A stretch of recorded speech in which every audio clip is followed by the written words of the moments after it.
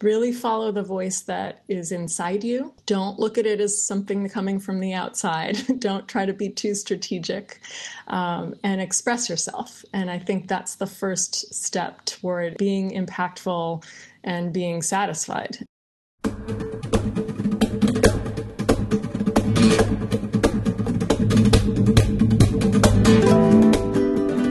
Welcome to the Women in Diplomacy podcast. I'm your host, Kelsey Sumnicht. Our interview for this episode features Erin Kamler. Amongst many things, she has written and composed an original musical to highlight the struggles of human trafficking in Thailand. This to me is so very wonderfully unique. So of course, I decided to ask her to share her story with you.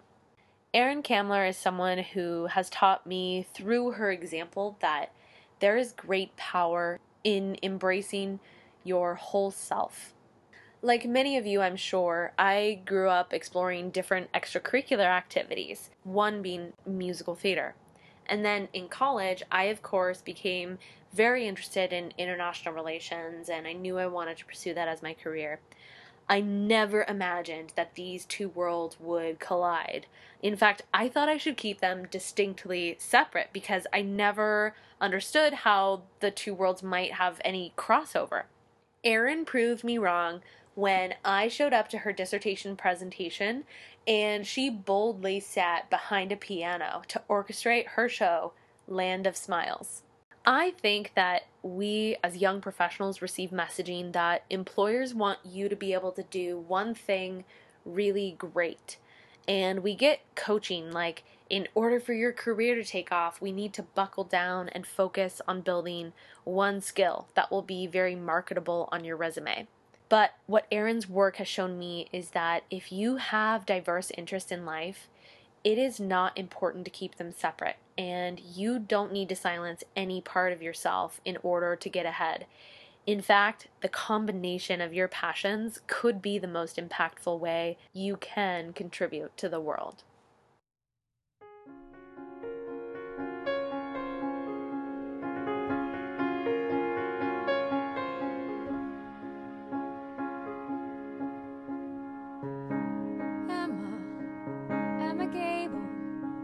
All I wanted was to save the world. Emma, strong and able, I am so much more than just a girl. Back in Indiana, life is black and white. Nothing is too dark, nothing's too bright. It's easy to distinguish wrong from right. Erin Kamler, welcome to the Women in Diplomacy podcast. Thanks for joining us. Thanks for having me. So tell us about your work and tell us about where you are in the world right now. Those are two very big questions. So my work is multifaceted.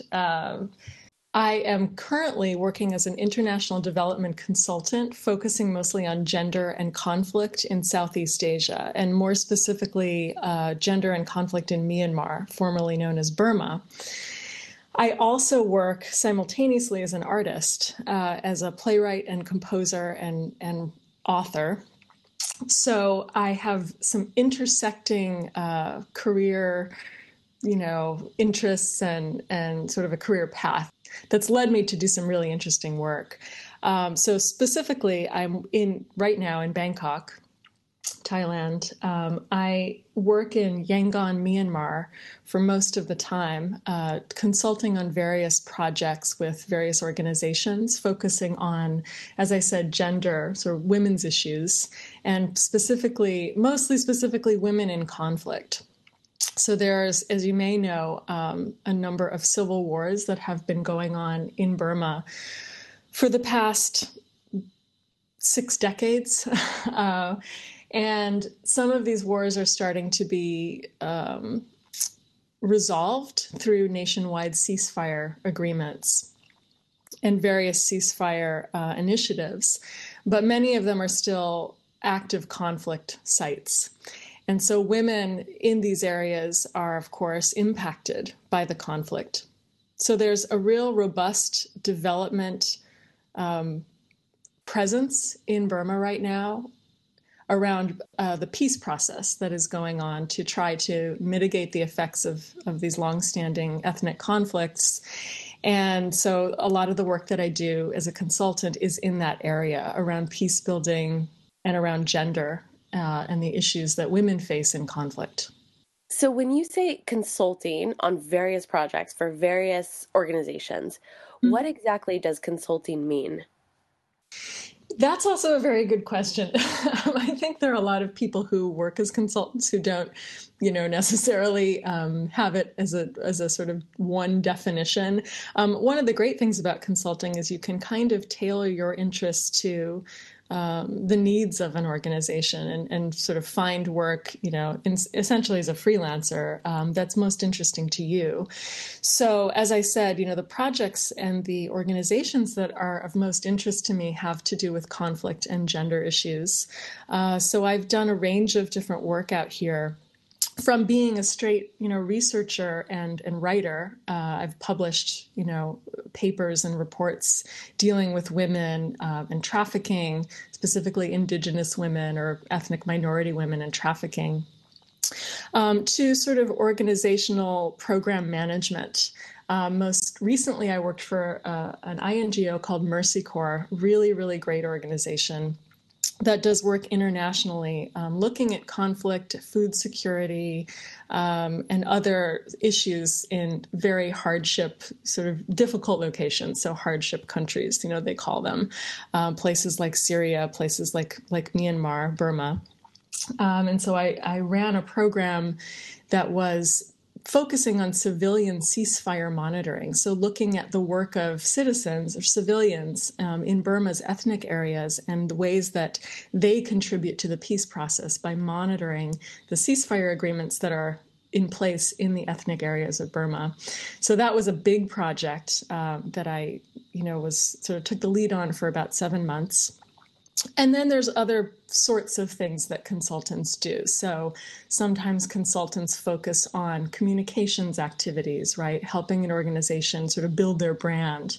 But again, my areas of interest are specifically tailored to gender conflict and my work as a researcher and a writer. So tell us about your PhD. Well, I recently completed my PhD at the Annenberg School for Communication and Journalism at USC, which is where I met you, Kelsey. And I did the PhD program following on the heels of the Master's in Public Diplomacy program, which was a really incredible opportunity. And in the PhD program, I basically wanted to advance the interests and the research that I had started doing in that master's program. So in the Master's of Public Diplomacy program, I started looking at the trafficking and migration of women in Southeast Asia and the relationship between the policies of the US government and Thailand's policies around trafficking. And I found that sort of area of, study really interesting. So I wanted to advance my work in that area. And then I also wanted to bring in my artistic work. As I mentioned before, I've worked as an artist for a number of years now. I've had a long career as a musician and also a playwright and composer. And so I wanted to bring together my academic work and my interests in Southeast Asia and in women's issues in Southeast Asia with my work as an artist. So what I did was focused a very rigorous study on the trafficking and migration of women in Thailand, or specifically from Burma into Thailand. And then I wrote a piece about the findings of my research. So I wrote a musical called Land of Smiles that was produced both in Chiang Mai, Thailand, for the people who I had interviewed originally in the research. And then that musical went on to be produced in Edinburgh and in Los Angeles. Never once looked back at home, but this place defies all logic. It's like nothing I've ever known. Everybody's telling me, make her talk, don't let her balk. Be a good girl, cooperate. Everybody thinks it's so clear here in Thailand. Isn't it grand the way we're in command? Of course, whenever you do a PhD, you also have to write a dissertation. So I did that as well. And the dissertation focused on using the arts as a form of political communication to create a dialogue or a platform for dialogue about human rights issues, and how art can serve as a method of advancing the conversation about a very difficult subject. Very powerful. And I personally have seen Land of Smiles. I am a huge fan. I highly recommend it if anyone out there is interested to go check it out. Erin, where can we learn more about your work and keep up with it and understand if Land of Smiles is coming to a city near us? Well, Land of Smiles, we have a website. It's www.landofsmilesmusical.com. And I also have a personal website, which is www.erinkamler, my name, .net. So those are the sites that you can check out to learn more about the project and learn more about my work in this area. And the project is expanding as I continue my work in this area. So yes, please do visit the sites. I think one thing I'm curious about is if you had demand, like let's say from a certain university, or if students that are out there listening kind of banded together and wanted to bring Land of Smiles to their city, is that something possible? Yeah, to answer your question, it's very possible to travel with the show. One of the ways that musicals can be shown and produced is through something called a staged reading, which is basically a bare bone performance of the musical without the sets and without the lights and without the costumes. We've done Land of Smiles in this format several times at different venues, different colleges and other venues in the States. Basically, the show consists of 6 women playing various different characters. And a staged reading, what you have is you have those actors basically sitting in folding chairs and standing at microphones and singing and saying their lines and basically performing the show without having to have a set and costumes and all these other production elements, which cost a lot of money. So there are ways of bringing the show to a college campus or another kind of venue and really highlighting the material and having a very entertaining performance in a way that's not as costly as doing a full production. So, given now that we have a general overview of your work and your career as it is in progress, can you share with us a little bit of your personal story? How did you know that you wanted to contribute to the dialogue around women in conflict and various human rights cases? Well, I think it actually was a very organic experience for me and in a long path. You know, I actually went back to school to study these issues a little bit later in my career after having worked as an artist for many years. But I'll circle back to an event that really formed my thinking and informed my thinking about these issues. And that was when I was an exchange student when I was 16, here in Bangkok, actually. I did a study abroad program called AFS and went to live with a family in Thailand. And during that experience, it really transformed me in a lot of ways and formulated my interest in this whole area. Because getting to go away, you know, leaving the US, and I grew up in Michigan in a really sort of nice, comfortable hometown, Ann Arbor, Michigan. Coming all the way to Thailand really opened my eyes to the experiences of people in the developing world, and particularly the experiences of women.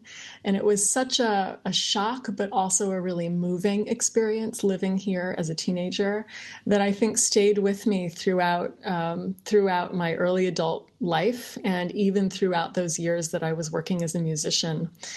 So at a certain point, I really did want to kind of dig back into my interests in Thailand and Southeast Asia and my sort of lifelong interest in women's issues. And that's what prompted me to shift course and pursue first education around these issues and then a career in this part of the world. It's so fascinating how impactful that study abroad year can be, you know?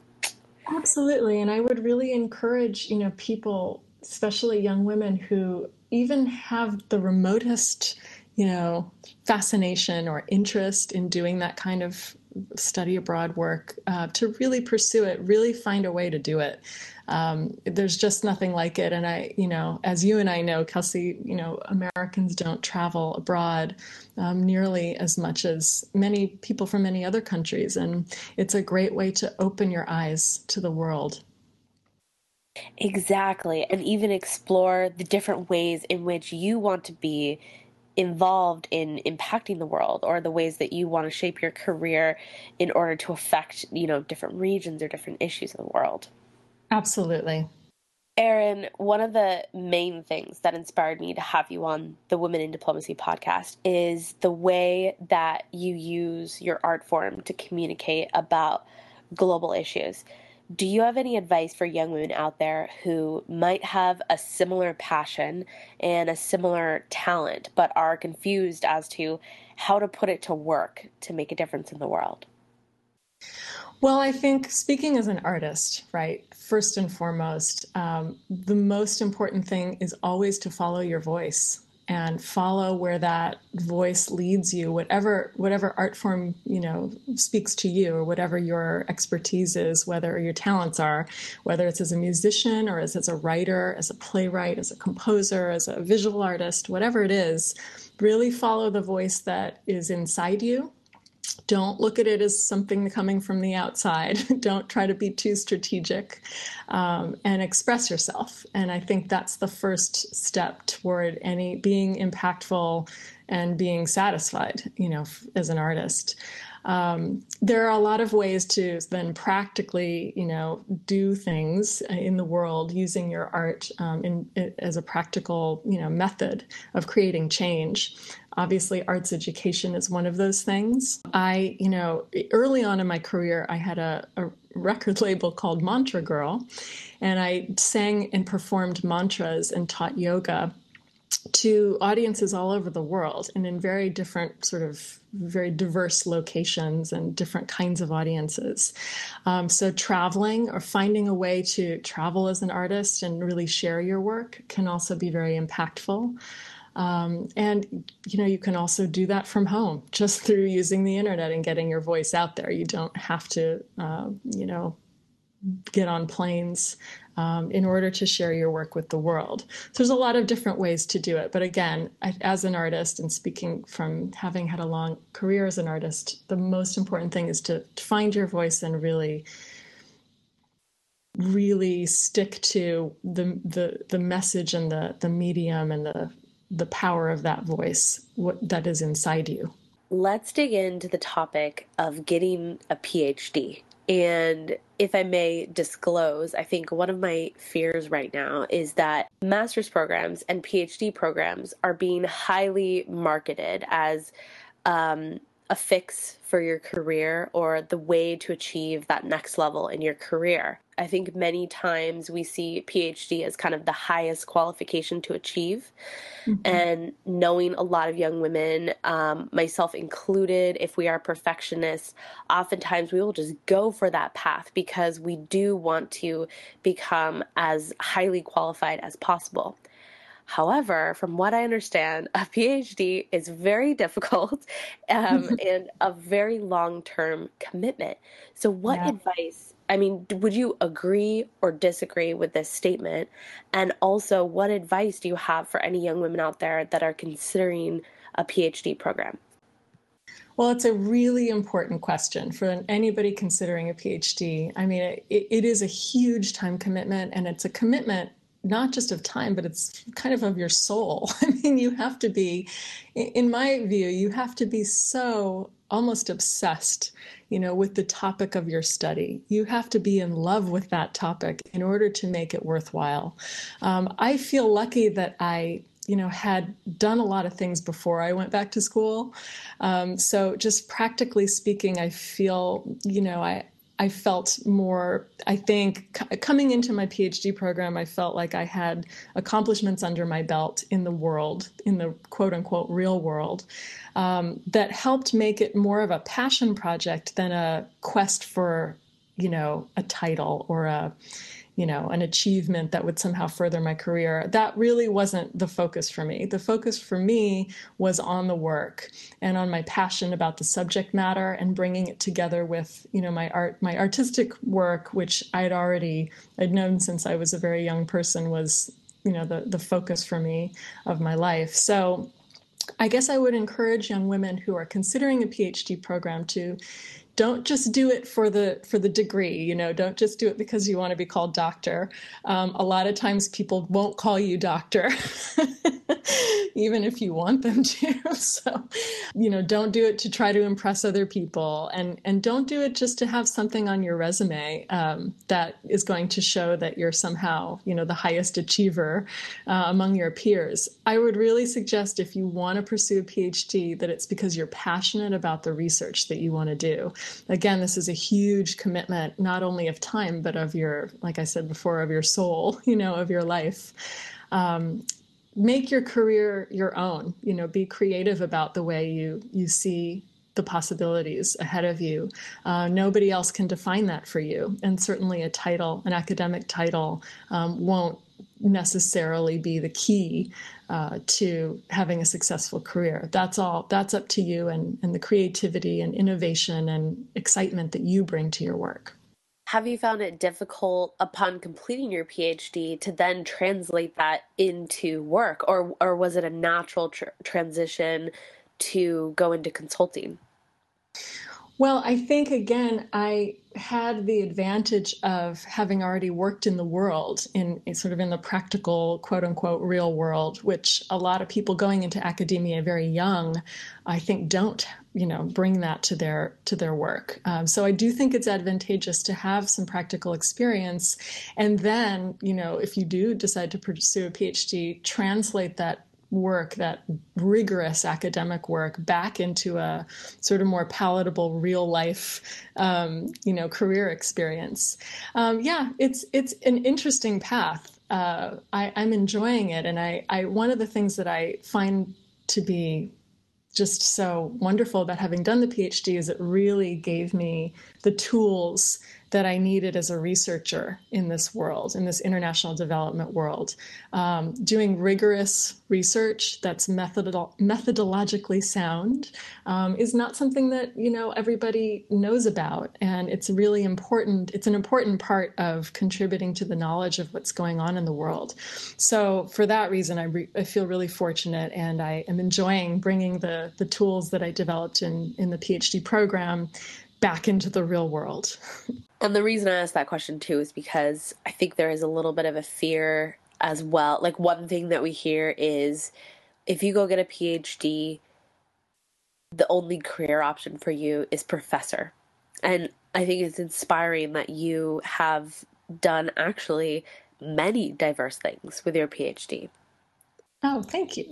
I mean, a lot of people do become professors, and it's a wonderful career path, of course. But yeah, there's a lot of ways to use knowledge and apply it to the world and solve problems in the world. So I think, again, allowing yourself to think creatively and out of the box and pursue the work that you want to pursue, avenues can open up in unexpected places. So speaking of unexpected places, can you share any advice you have about working and living abroad, especially in some of those hardship places like you mentioned? I can only imagine that where you are currently in Southeast Asia often presents some perhaps difficult circumstances. Yeah, it's to say the least, especially Myanmar, or also known as Burma. It's not an easy place to live, and you do have to be very flexible. You have to have a strong stomach, and yeah, kind of go with the flow. And again, I think it requires a certain kind of gene of passion. You have to be really passionate about the region or the work, the type of work that you're doing to pursue some of this kind of more hardship oriented work. But it's fascinating. And the great thing about being here in Southeast Asia is that there's an enormous amount to learn. There's never a dull moment, whether it's language, whether it's learning, new insights into different cultures, learning about the politics. I mean, I find myself having to read voraciously, every day to keep up with all the changes that are happening in Burma, both politically and socially. So it's a fascinating and thrilling context to be working in. That said, it does require a lot of flexibility. It requires a curiosity, if not an obsession, with understanding the politics and the social environment that you're in. For all of those current students out there that may be looking for a thesis topic, do you have any recommendations? What sort of topics do you think need more research and need more work? One topic that I feel like just constantly needs more attention is the way that the U.S. relates to the international world. And then in turn, the way that, international actors relate to the U.S. And I think this is coming up right now a lot because of the election that's going on in the United States. I hear commentary about this from everyone I meet, whether it's a taxi driver in Burma, to an expat, circle in Chiang Mai, Thailand. Everybody's talking about the election and how it's going to impact the rest of the world and America's relationship with the rest of the world. So I think there cannot be enough research on this topic. It's so important. Another really important topic is looking at women's experiences in the developing world. And I think this is an area of international relations that is very underfunded, understudied, and not written about very widely, but it's very important. So yeah, for students of IR specifically who are looking for something kind of cutting edge, unique, and important to study, look at women's experiences and particularly the experiences of women at the grassroots level, if you can. This is an area that needs more attention and more publication.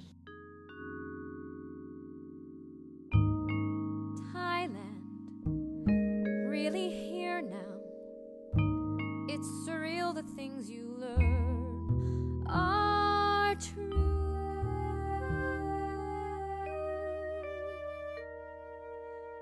Back in Indiana, another world away, what would people say?